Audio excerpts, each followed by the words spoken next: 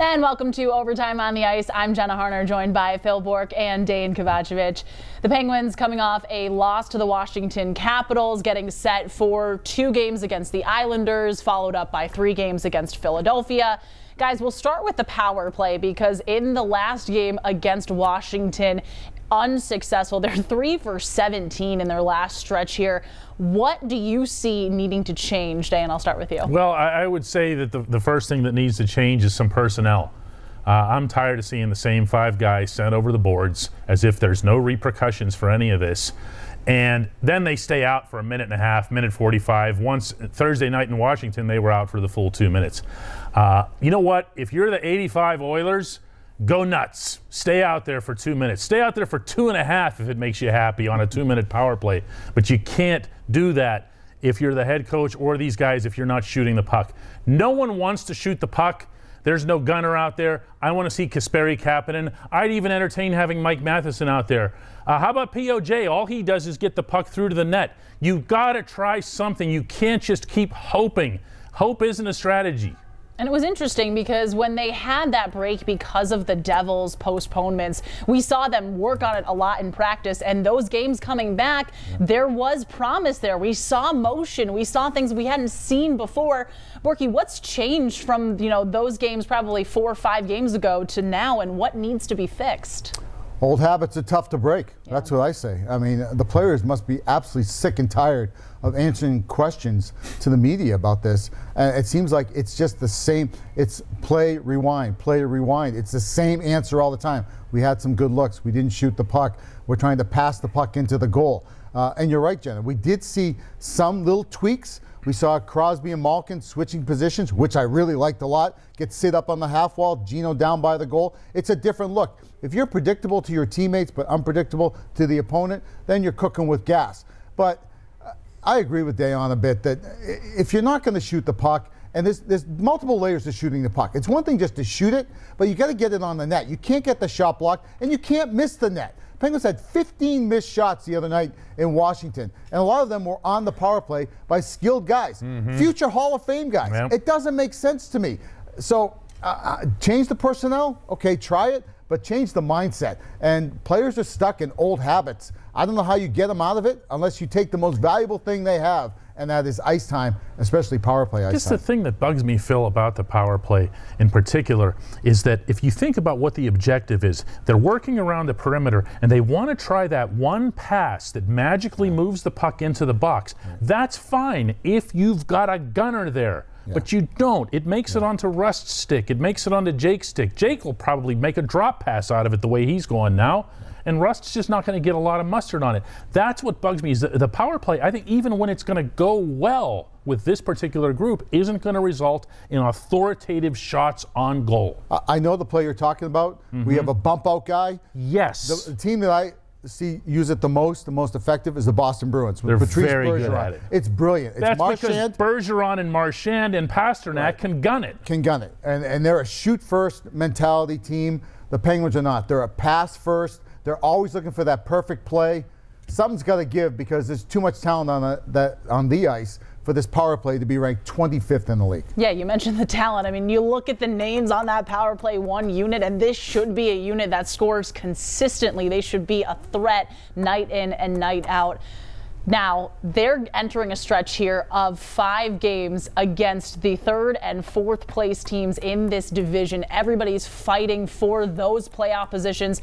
This really could be a big swing for the Penguins here, depending on how they come out of this 2-game road trip against the Islanders and then the 3-game homestand against Philly. What do you guys kind of expect to see? I guess we can start with the Islanders. What do you expect to see from this 2-game stretch here against the Islanders, and just how crucial is it going to be for these guys to come away with points? I know we talk about that consistently, but in this stretch here, especially now after falling behind to Washington, sitting on that outside looking in. Borky, I'll start with you. Yeah, first of all, to win in regulation is important. Yeah. I mean, it's great if you win the game, but if they're getting 1 and you're getting 2, that's only a 1 point up you're getting on teams that you're fighting for a playoff spot. With that being said, let's start with the Islanders. And the Islanders, listen, you just spanked them twice in your own barn. They're going to remember that, and they're going to come out guns a-blazing and play a physical, gritty game. And they're really good on home ice. Yep. And with that being said, How do you beat the New York Islanders? You beat them at their own game. You play more structured. You play more disciplined. And you go in trying to win the game 1-0. I know that's a tall task because they've got some guys that can put the puck in the net. But get ready to get your nose dirty because it's just blue-collar, lunch pail type of hockey. As far as the Philadelphia Flyers, it's a little more wide-open hockey. They're also well coached by Alain Vigneault. They've got an outstanding young goaltender in Carter Hart. But I feel like the Penguins are a good matchup against the Philadelphia Flyers because as the game wears on, and we still don't know how the Flyers are going to be in the COVID protocol because they've got a bunch of players, key players, that are still on the shelf. But if they get them back, they've got a well-balanced attack. They roll 4 lines. They don't play the old Broad Street bully type of hockey anymore, but they play a gritty game. And everybody in their lineup plays a physical game. They're tough to play against, but they're a team I think that the Penguins match up well against. Dan, what do you kind of see from this 5-game stretch here? What do you have your eyes on? I like the matchup against both of these teams. I know that will sound weird when you're talking about the Islanders because they are so defensive-minded, as Phil was saying. They pack it in. They back off on the blue line, but I like that from the Pittsburgh perspective because you let guys. Remember Mike Matheson skating rings around them in that recent 2-game set with them. Get in there, and once you do, once you're in the New York zone, Mike Sullivan stresses this with his players all the time. There's 2 different ways to get to the net. One is to go there body-wise, which is nice. The other one is get the puck through. You know, you don't have to thread the needle on everything. Get the puck through, go in there and get it. I don't like the Islanders' goaltending. I don't like Semyon Varlamov. I think that you can get through there and make an impact on those guys and then get ahead of them because they hate that because then they have to come out of their system and they have to do things that they don't want to do. The Penguins were very good at that in their recent meeting. Philadelphia, to me, it's about stopping that power play.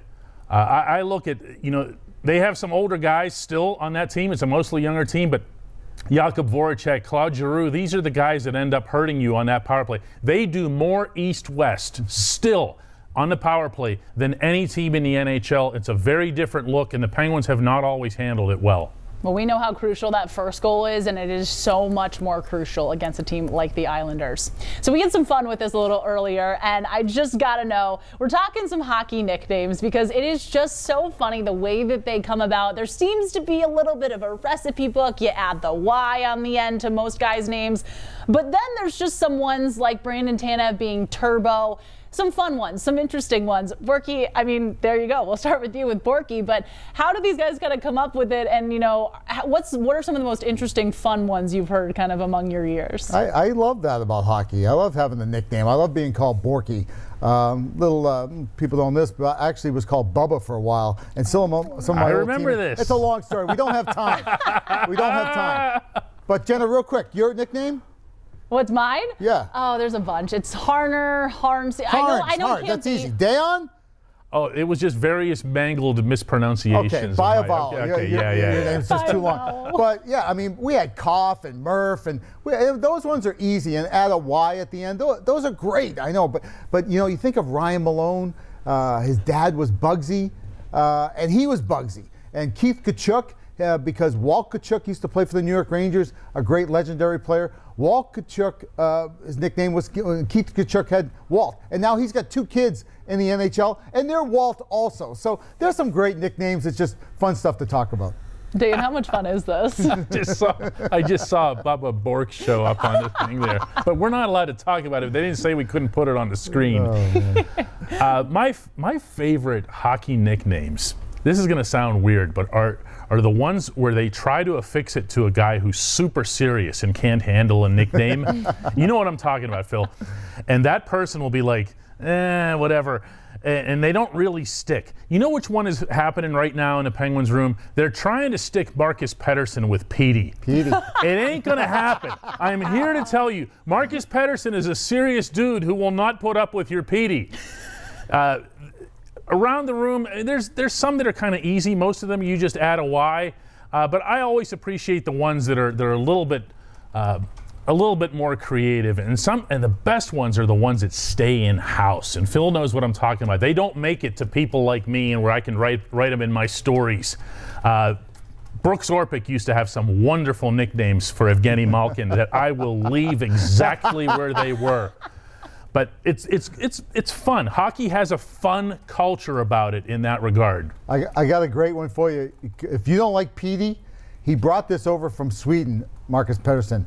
It's the Dragon. Oh, but it never stuck. It's the Dragon. How did that not? They used it in Anaheim, and he gets traded. Someone needs to write a book. And they left Dragon behind in California. It needs to be resurrected. I think we need to bring that back, without a doubt. Well, thank you guys so much for joining us, and thank you for joining us on Overtime on the Ice.